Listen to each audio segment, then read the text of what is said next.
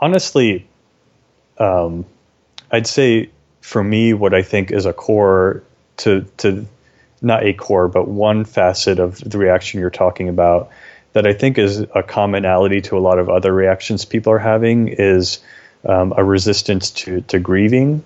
That when we lose something really important to us, we have to go through some kind of grieving process, and sometimes it's really intense, sometimes it's really mild.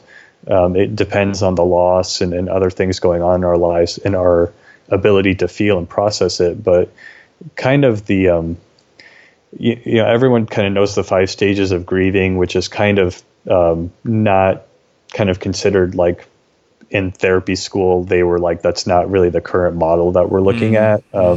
What they talk about is the tasks of grieving, or at least that's one model. It's like 4 tasks of grieving. And the first task is to accept that something's been lost and feel the pain of it. No, the first task is to accept it's over. The second task is to feel the pain of losing it.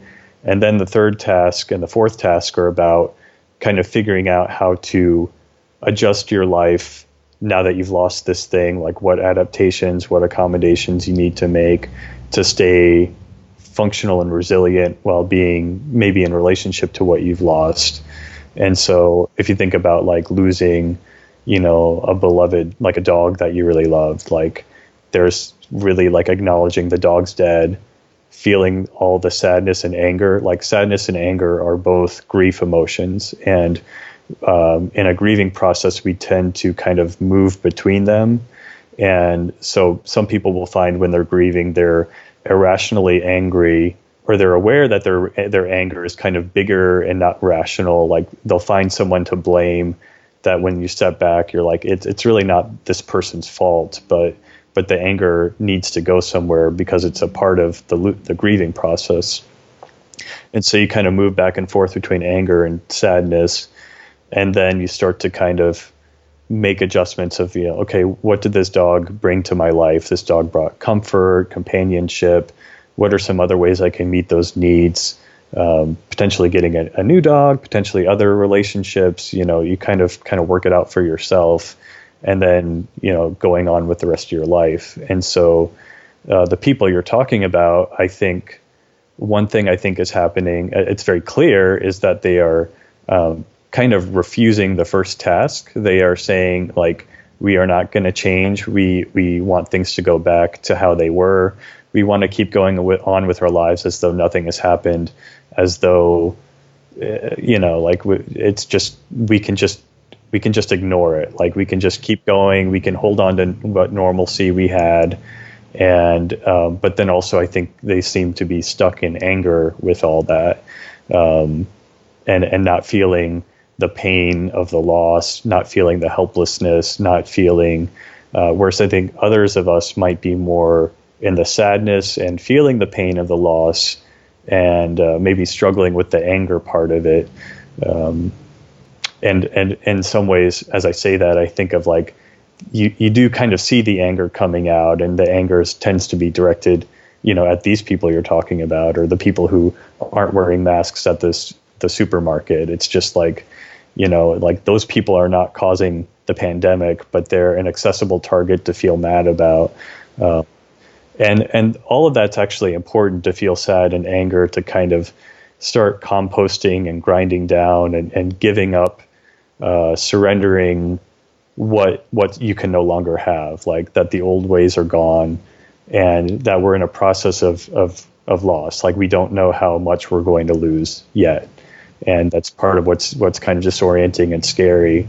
And so then the other piece about the conspiracy theory is, I think that's a way of buffering that fundamental insecurity and that confrontation with how much we don't understand and aren't in control of our lives, by creating this like grand narrative that somebody's at fault and somebody's in control. Like this is all designed, even if I don't like the design, like it's not just random happenstance. It's not that, nature and history are bigger than our individual wills. It's like some cabal of evil people are doing this on purpose.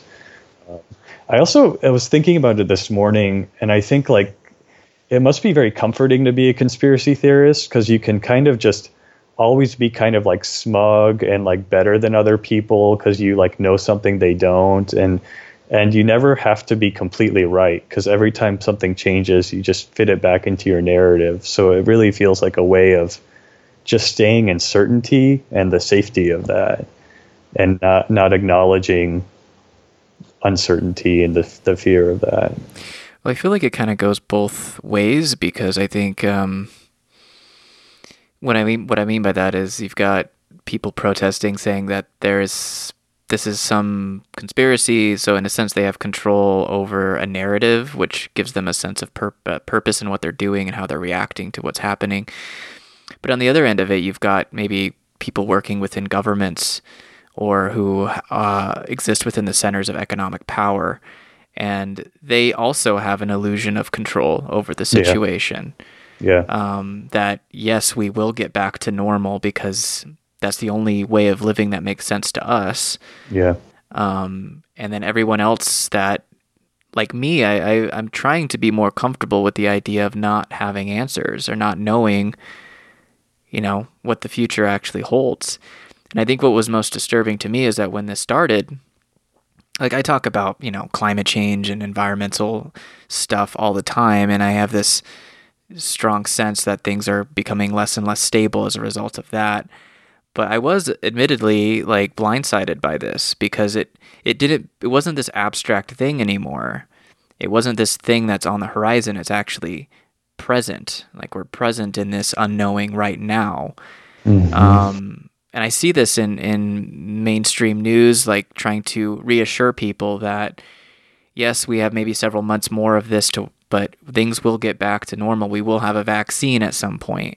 Right. And I think that they don't want to admit that they don't have as much control over the situation as they do. Right. Yeah. And I think I think it's genuinely terrifying. Like, I don't think human brains can really sustain that awareness of like really holding the uncertainty for very long. Like, I think we can do it in kind of like bits. We can do like periods of it, and we can be kind of shaped and kind of have our beliefs melted down, but then we kind of develop these structures of belief to kind of accommodate it and kind of buffer that uncertainty. Even people who kind of are pessimistic, like there's a kind of certainty in pessimism of just like, oh, everything's going to get bad, but actually living in it is really scary, because you're really confronted with what you don't know. And I think that's a core experience to trauma, is that feeling of helplessness and powerlessness, that really felt sense of like, this world is not as predictable as I wanted to believe it was. But also that's not the complete truth either. I mean, it's not that this world is just this mess of chaos and destruction, that we're just like having these illusions. There are things there are structures, there are beliefs that are sustainable, but it's kind of it's this dance of letting those things be destroyed and then building something more resilient. And we're in the destruction phase, and that's really forcing us to confront a lot of things about ourselves that are hard.